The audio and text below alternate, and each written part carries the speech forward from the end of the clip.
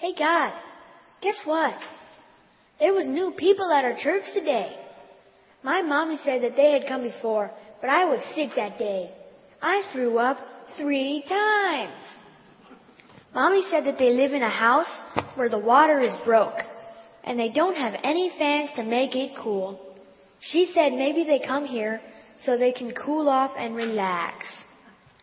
They have 8 children, but only one mommy, and they all live in a little bitty apartment with 2 rooms and 2 beds. I bet that gets stinky. My big brother had to sleep in my bed with me when my aunt and uncle and cousins came for a visit last year. I almost died. I like my big brother, but his feet smell yucky. My mother says that they have a big, nice TV and a big, nice car. She said they should use their money for clothes and food instead. She said people like that need to set priorities. Sometimes the mommy had a hard time keeping all her kids quiet in church. This morning, my mommy turned around and looked at her like she looks at me when I'm being bad. Then she told me Jesus wouldn't want people like that messing up our church time. My mommy said that she is sure that those people would be much happier in that other church over in the other part of town. My daddy said that my mommy is always thinking of other people. Hey God, my mommy's not treating people like you said. Help her to find out how to love people, and help me be a good friend to the new people when they come back next Sunday. Gotta go, God. I'm gonna get a fun meal for lunch.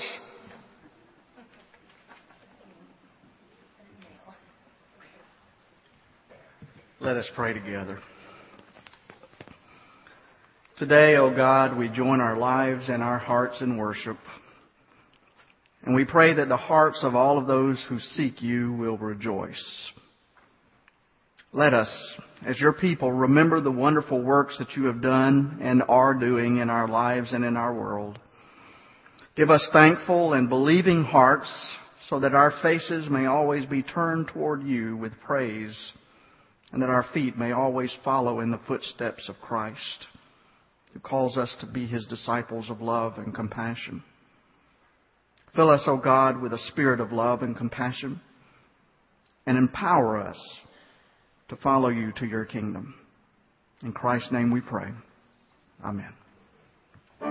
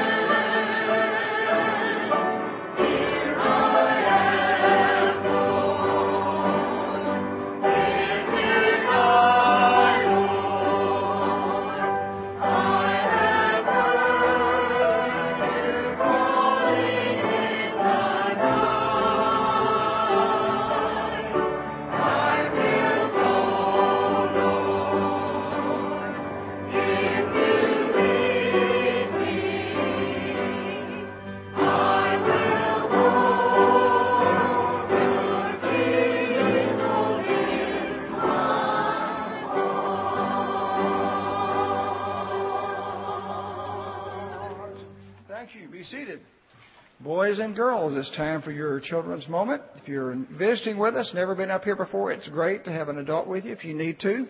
Or if you want to bring a buddy and friends, and that's great. We do remind you that later on, second grade and below can go to Children's Church, and they'll be leaving during our offering time. So if you're a second grader and lower, you'll be able to do that.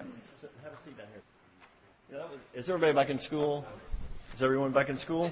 Yep. You know what one of my favorite things about school was? We didn't get to do it often, but occasionally in first and second grade, we got show and tell. Do you ever get to do show and tell? You know what show and tell is? You know what show and tell is? What?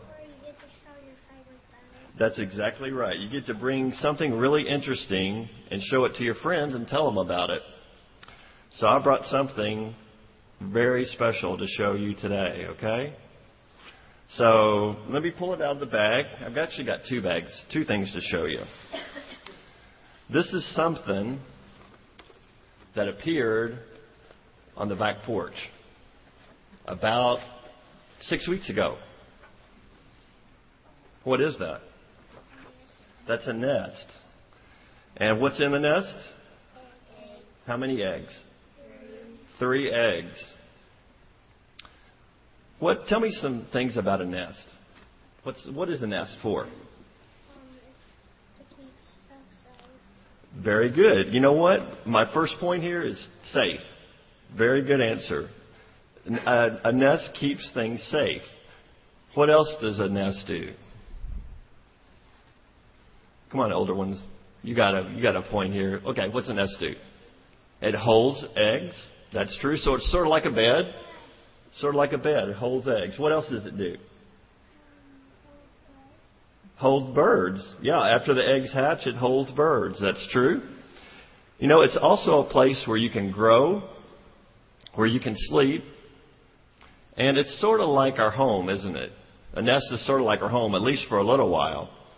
So here's the next question. Where do birds usually build these things, nests? Okay? In a tree? Yep.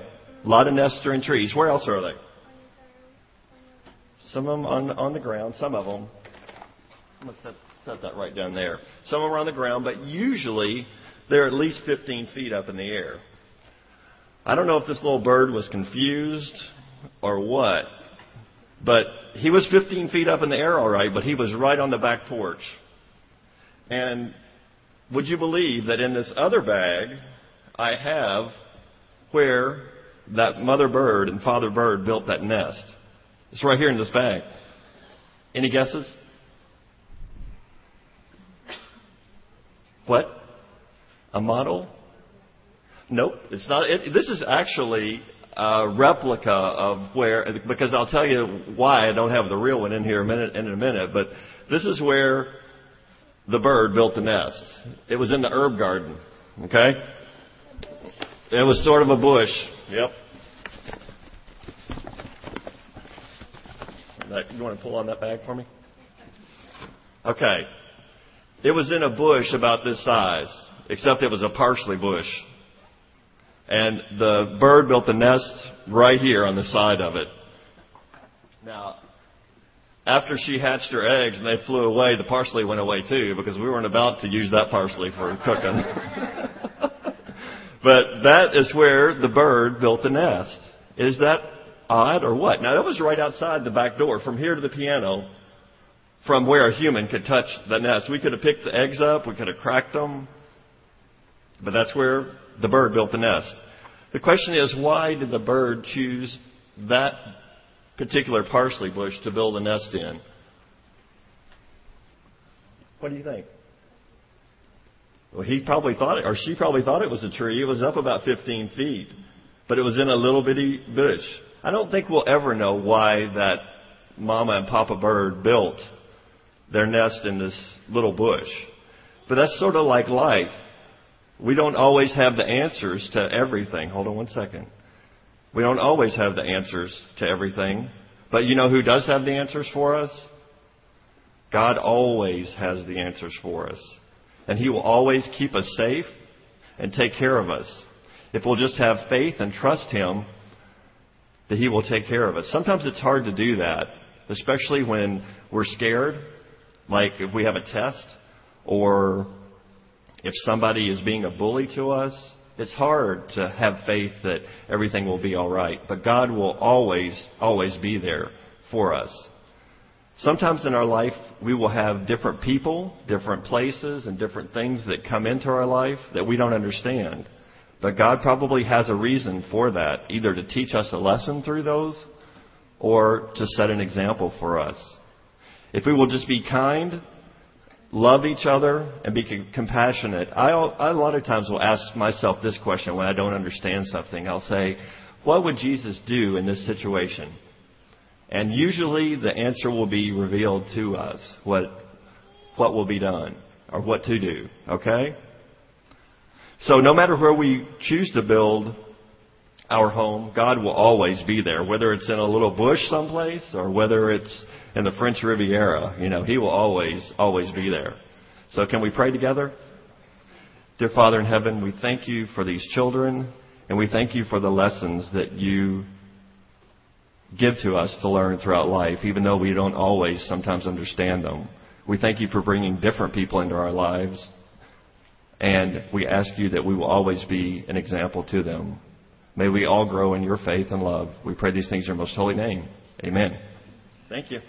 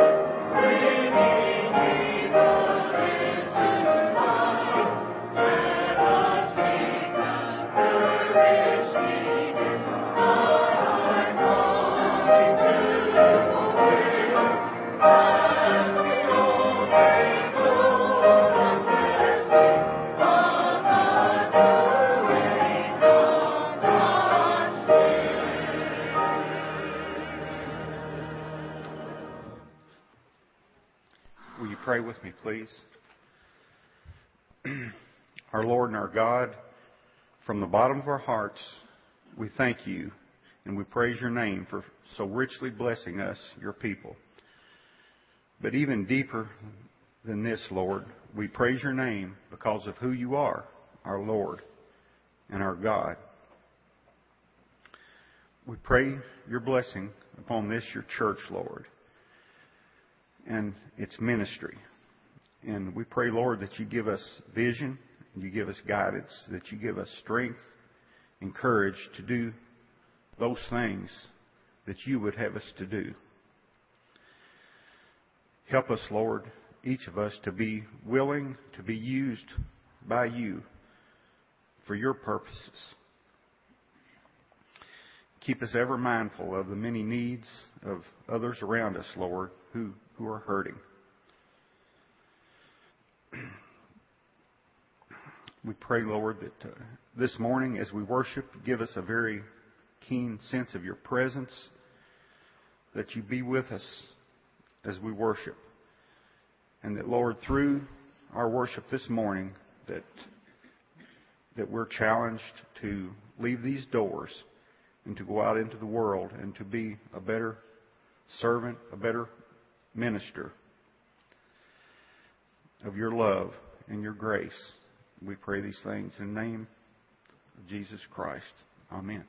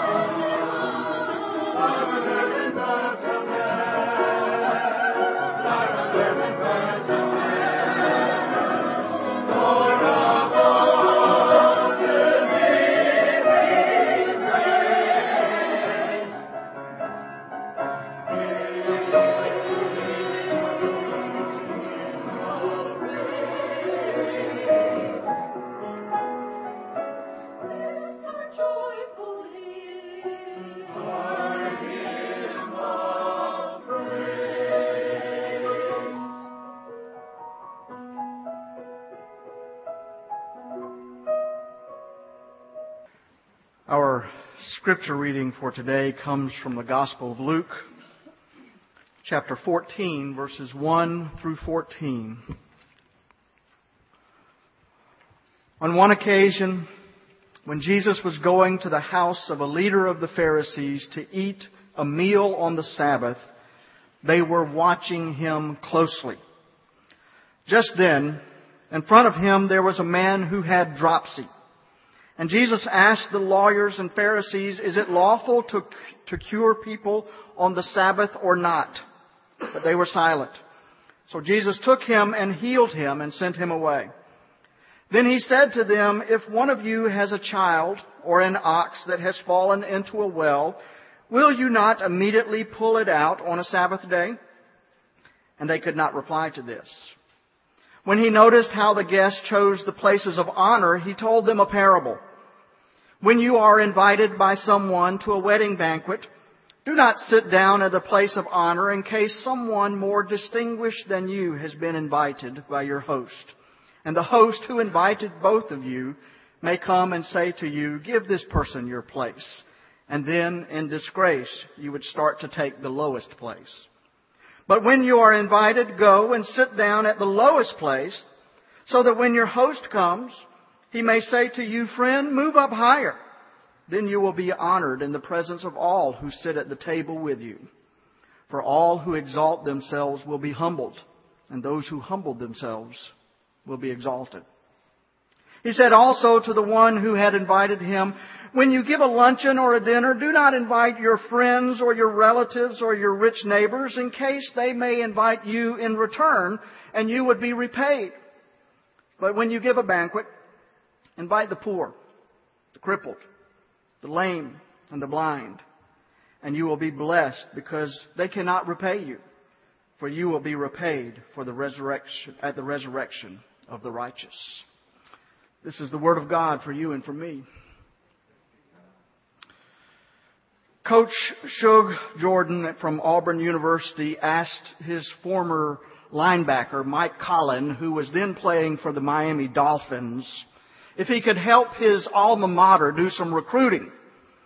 And Mike said, "Sure, Coach, what kind of player are you looking for?" And so the coach said, "Mike, there's that fella who you knock him down and he just stays down." Mike said, "Yeah, Coach, we don't want that guy, do we?" And Coach said, "No, we don't want that guy." He said, "Then there's that fella, who you knock him down and he gets back up, and then you knock him down again and he stays down." And Mike said, "Yeah, I know, but we don't want that guy either, do we?" And Coach said, "No, Mike, we don't want him either. But Mike, there's another fella who you knock him down and he gets back up, and you knock him down and he gets back up, and you knock him down and he gets back up, and you knock him down and he gets back up." And Mike said, "That's the guy we want, isn't it?" And the coach answered, "No, Mike, that's not the guy we want either.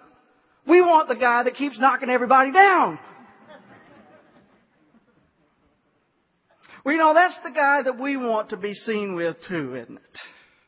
That's the guy that we want to invite to our dinner parties and our social gatherings, because deep down inside, that's the kind of people that we want to be. We don't want to be seen with the guys who are always being knocked down. However, these are the very people, as we shall soon see, that we are encouraged to associate with. Our scripture tells us on one occasion when Jesus was going to the house of a leader of the Pharisees to eat a meal on the Sabbath, they were watching him closely.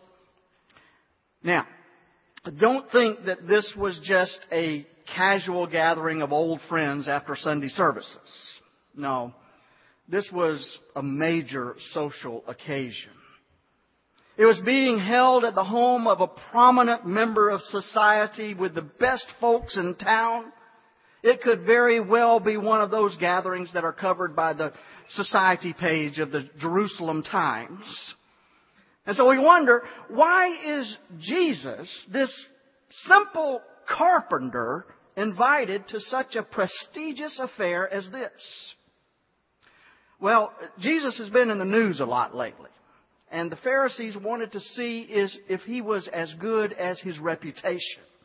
And so it's no wonder that Luke tells us that the other guests were watching him closely. This is indeed an elegant affair. Only the finest china would do, and the best food from the market. Beautiful centerpieces arranged on the tables, and the seating arrangement had taken hours to determine. But in spite of all that, Jesus noticed one young man who, when he thought nobody was looking, moved his name tag from the bottom of the table up to the top, close to the host. Dinner was served. The rabbi offered a much too long invocation. People find their places and begin to eat. Most of the polite conversation at the table concerns whatever is in the news of their community. And then we are told that there was a man there who suffered from dropsy, which is a form of edema or swelling, often in the legs and sometimes in the arms. We're not told whether this man was a guest at the party or not. It was not uncommon for folks just to show up wherever Jesus happened to be so that they may be healed of some malady or another. And so here was this man. And suddenly, in the midst of all of this polite conversation and this wonderful banquet, Jesus stands up and he gets the attention of the crowd. Maybe he taps on his tea glass with his spoon or something. He says, folks, I've been talking to my new friend Amos here, and he tells me that he has a serious problem with swelling, and he's just miserable, and the pain is so unbearable, and so I'm going to see if I can heal him. Well, at this point, the hostess nearly swallowed her tongue. I mean, after all, this is the Sabbath. And then in the midst of this fine occasion with all of this beautiful setting, what does Jesus do? He gets down on his knees in front of this man and grabs his feet. Takes them in his hands and begins to massage his ankles as he prays over them. And at this point, the host of this elegant dinner party goes ballistic. This is definitely not the kind of dignified behavior that one expects at one of his parties. And so he begins to lecture Jesus about this inappropriate behavior. Isn't it enough that you've made such a spectacle of yourself, such a scene at my party, and now you're healing on the Sabbath? Romans and Greeks and other pagans, they work on the Sabbath, but not us faithful Jews. You are undermining what it means to be identified as God's chosen people. Well, Jesus responded to this by saying, now hold on a minute. Amos's feet were really hurting him. And I wanted to give him some relief. The religious law permits that a donkey be rescued on the Sabbath if he falls into a well. So surely it should be permissible to rescue one of God's children on the Sabbath. You folks are fussing about being such decent folks and following all the rules, but shouldn't the needs of people take precedence over the rules? And then Jesus brings up the issue of the order of seating at the table.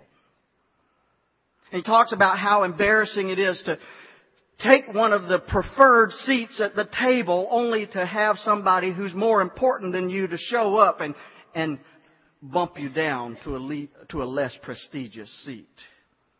And then he noticed that young man that he saw earlier switching his name cards drop his eyes, and he looked like a kid caught with his hand in a cookie jar. And then he said this, remember God's words. All who exalt themselves will be humbled, and those who humble themselves will be exalted. You know, there's some good practical psychology there, isn't there? Let me ask you something. What do you think of when you see somebody who continually tries to be the center of attention? What do you think of it when you see somebody who continually tries to impress other people? I don't know about you, but with me, the impression of someone like that is usually not all that favorable. When you encounter somebody like this who is so desperate for attention and so desperate to be recognized, don't you just wonder about his or her sense of security? I mean, think about it. Why should it matter if you sit at the head table or not? A person who is secure in himself or herself carries his or her status with them. And so when Jesus says that all who exalt themselves will be humbled and all who humble themselves will be exalted, He's giving us a glimpse of human behavior, isn't He? Because people who are always seeking after status, they usually have something missing in their lives. But folks, I want to tell you something. We do not find our sense of self-worth in the eyes of our neighbors. We don't have to care what they say. We don't find our sense of self-worth there. But rather we find our sense of self-worth in the knowledge that God loves us. Doesn't matter whether your neighbors love you or not. God loves you. That matters. We do not find our sense of self-worth from the amount of money that we have in our checking account. And it's not from sitting at the head table at some important function, but it's from the knowledge that we were created for a purpose that is eternal. And so, in this seemingly whimsical teaching of Jesus, He's helping us to see our real human need, isn't He? Though I suspect that a lesson in psychology is not exactly what Jesus is after here. In fact, I think that if we look at this whole passage of Scripture as a whole, I think that we'll see that what He's doing is He's setting us up. He's setting His listeners up for His next words, which may be a little hard to hear. Because Jesus launches into a discourse about just who ought to be invited to dinner, to the dinner party. And His guest list is radically different from that of the Pharisees and that probably of you and me. When you give a luncheon or a dinner, He says, don't just invite your relatives or your business associates and your rich friends. All those people will turn around and they're going to invite you to their next party and you'll be repaid. And so instead of a calculated reciprocity, do something different. Invite the poor. Invite the crippled. Invite the lame and the blind. They can't repay you, but you will be repaid at the resurrection of the righteous. Folks, the Hebrew people of Jesus' day were not unlike people of every generation. They wanted to know, what gives my life meaning? And the Pharisees answered that question by saying, our lives have meaning because God has a covenant with us, and we are God's chosen people, and we stay faithful to God by the careful observance of the law. And when we keep the religious law, God is pleased with us, and the world knows that we are God's chosen people. That's how the Pharisees found meaning in their lives. But Jesus answered that question in a different way, didn't He? He took His relationship with God very seriously, and however, He did not observe all the rules and regulations. He understood that the Jews had a special relationship with God and that they were God's chosen people. However, Jesus expanded on that to insist that God has a special relationship with all of God's creation, even with those who we might not otherwise want to associate with. We are all in the same family, God's family. And we keep faith with that family relationship, that family membership, Not so much by observing all of the laws and rules and regulations, but we keep faith with that family relationship by loving one another.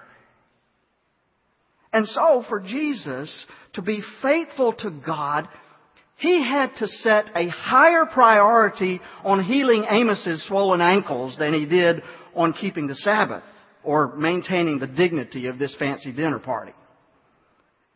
And from this you can conclude that it doesn't matter what your standing in society may be. You don't need that to have a sense of belonging, because you are a beloved child of God. And folks, you can't improve on that social standing. Invite the poor, the crippled, the lame, and the blind to dinner, because they're all members of your family too. And by the way, in Jesus' day, all of those people listed in that invitation list, they were people that polite society thought were cursed. Every one of them. But Jesus is saying that there should be room at the table for everyone. And especially for those who often get edged out by society. And how often in the American church are folks being excluded? Back in 1990, Jim Wallace, who is a noted activist for social justice, he heads up Sojourners. He was speaking at the Chicago Sunday Evening Club, and I believe that his words are some words that every Christian needs to hear, especially Christians in our affluent society. Here's what he had to say. He said, "I was a seminary student in Chicago many years ago, and we decided to try an experiment. We made a study of every single reference to the poor in the whole Bible, to God's love for the poor, to God being the deliverer of the oppressed, to our response to the poor. And we found literally thousands of verses on the subject of the poor. In the Hebrew Scriptures, for example, it is the second most prominent theme. The first is idolatry, and the two of them are most often linked. In the New Testament, we find, now get this folks, in the New Testament we find that one of every 16 verses is about poor people. In the Gospels, it's one of every 10 verses. And in the Gospel of Luke, it's one of every 7 verses. We find the poor everywhere in the Bible. One member of our group, he continues and says, one member of our group was a very zealous young seminary student. And he thought that he would try something just to see what might happen. And so he took an old Bible and a pair of scissors, and he cut out every single reference to the poor in the Bible. It took him a long time. But when he was through, the Bible was very different. Because when he came to Amos and read the words, "Let justice roll down like waters and righteousness like an ever-flowing stream," he just cut it out. And when he got to Isaiah and he heard the prophet say, "Is not this the fast that I choose, to bring the homeless poor into your home, to break the yoke and let the oppressed go free?" He just cut it right out. And all those psalms that see God as a deliverer of the oppressed, they disappeared. And in the Gospels, he came to Mary's wonderful song, the Magnificat, which says, "The mighty will be put down and from their thrones, and the lowly will be exalted. The poor will be filled with good things, and the rich will be sent away empty." And of course, you can guess what happened to that. Cut. In Matthew 25, the section about the least of these was gone.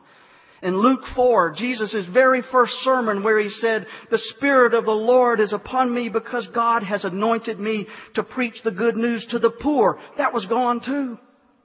"Blessed are the poor," gone. So much of the Bible was cut out, so much so that when he was through, that old Bible was literally in shreds. It wouldn't even hold together. He says, "I held it in my hand and it was falling apart." It was a Bible full of holes. He said, I would take that Bible often out with me and preach, and I would hold it high in the air above American congregations, and I would say, brothers and sisters, this is the American Bible, full of holes from all that we've cut out. We might as well have taken that pair of scissors and just cut out all that we have ignored for such a long time, because in America, the Bible that we read is full of holes. Wow. You think Jim Wallace got the attention of his congregation that evening? Did he get your attention? Now, I know that most of us don't want to come to church and be made to feel guilty. I don't either. I don't like feeling guilty about my affluence in a world where so many people have so little. And yet, I don't want to stand before you as a minister of gospel with a Bible full of holes either. We need to realize that there is an alternative way to the status-seeking, materialistic lifestyle that the advertisers tell us is our birthright. And folks, this is not a question for someone who is a follower of Jesus Christ in name only. And opening ourselves up to accept those people who many may find to be unacceptable, that's not going to buy you a place at Jesus' table. He's already done that by His death and on the cross and by His resurrection. But I tell you what it will do. It'll show other people that you have Jesus' heart. And that's what Jesus means when He calls us His disciples. When you give a luncheon or a dinner, do not just invite your friends or your relatives or your business partners or your rich neighbors. If you do, they may invite you back and you will be repaid. But when you give a banquet, invite the poor. Invite the crippled and the lame and the blind. And then you'll be blessed. My friends, just think about how much richer your table talk will be if you don't just associate with your business associates and your close relatives. Remember, around the table of God, such wonderful, beautiful things can happen. And it's not just for us. So let us invite everyone to the table of the Lord. We're all members of God's extended family. And everyone is welcome. I'm going to give you an opportunity to respond to the Word of God, to the Spirit of God working in your life. We're going to sing a hymn in just a moment, Make Me a Channel of Blessing, number 564. Perhaps you feel like you have been on the outside looking in, and this is a word of hope for you, because Jesus is saying to you, come on in. You're welcome. Come. Let us fellowship together. Let us spend time together. We're all a part of the family of God. Or perhaps, and this is probably more likely, you're one who has been on the inside looking out. Or maybe the problem is you've been on the inside, you're not looking out. We're just looking in. And just keep looking in. And this is a challenge to you. You have the word of hope for those on the outside looking in. And you have a word of challenge for those that on the inside, because it's telling us that we need to be looking out.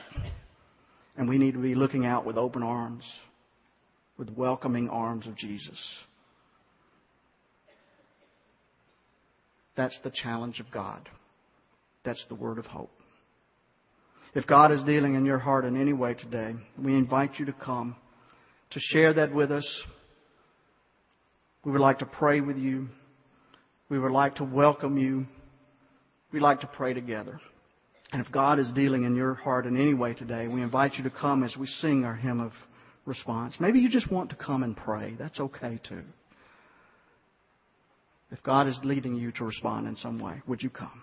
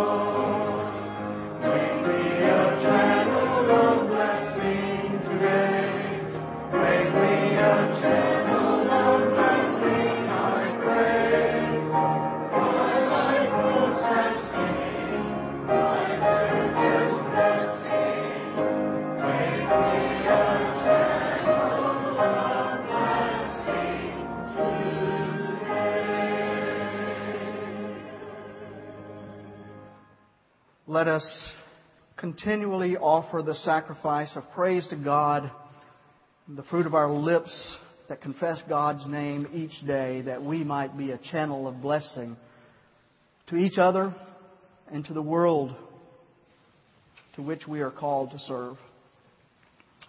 Let us continue to be the servants of God, doing good at every opportunity, sharing what we have, and knowing that every sacrifice is pleasing unto God.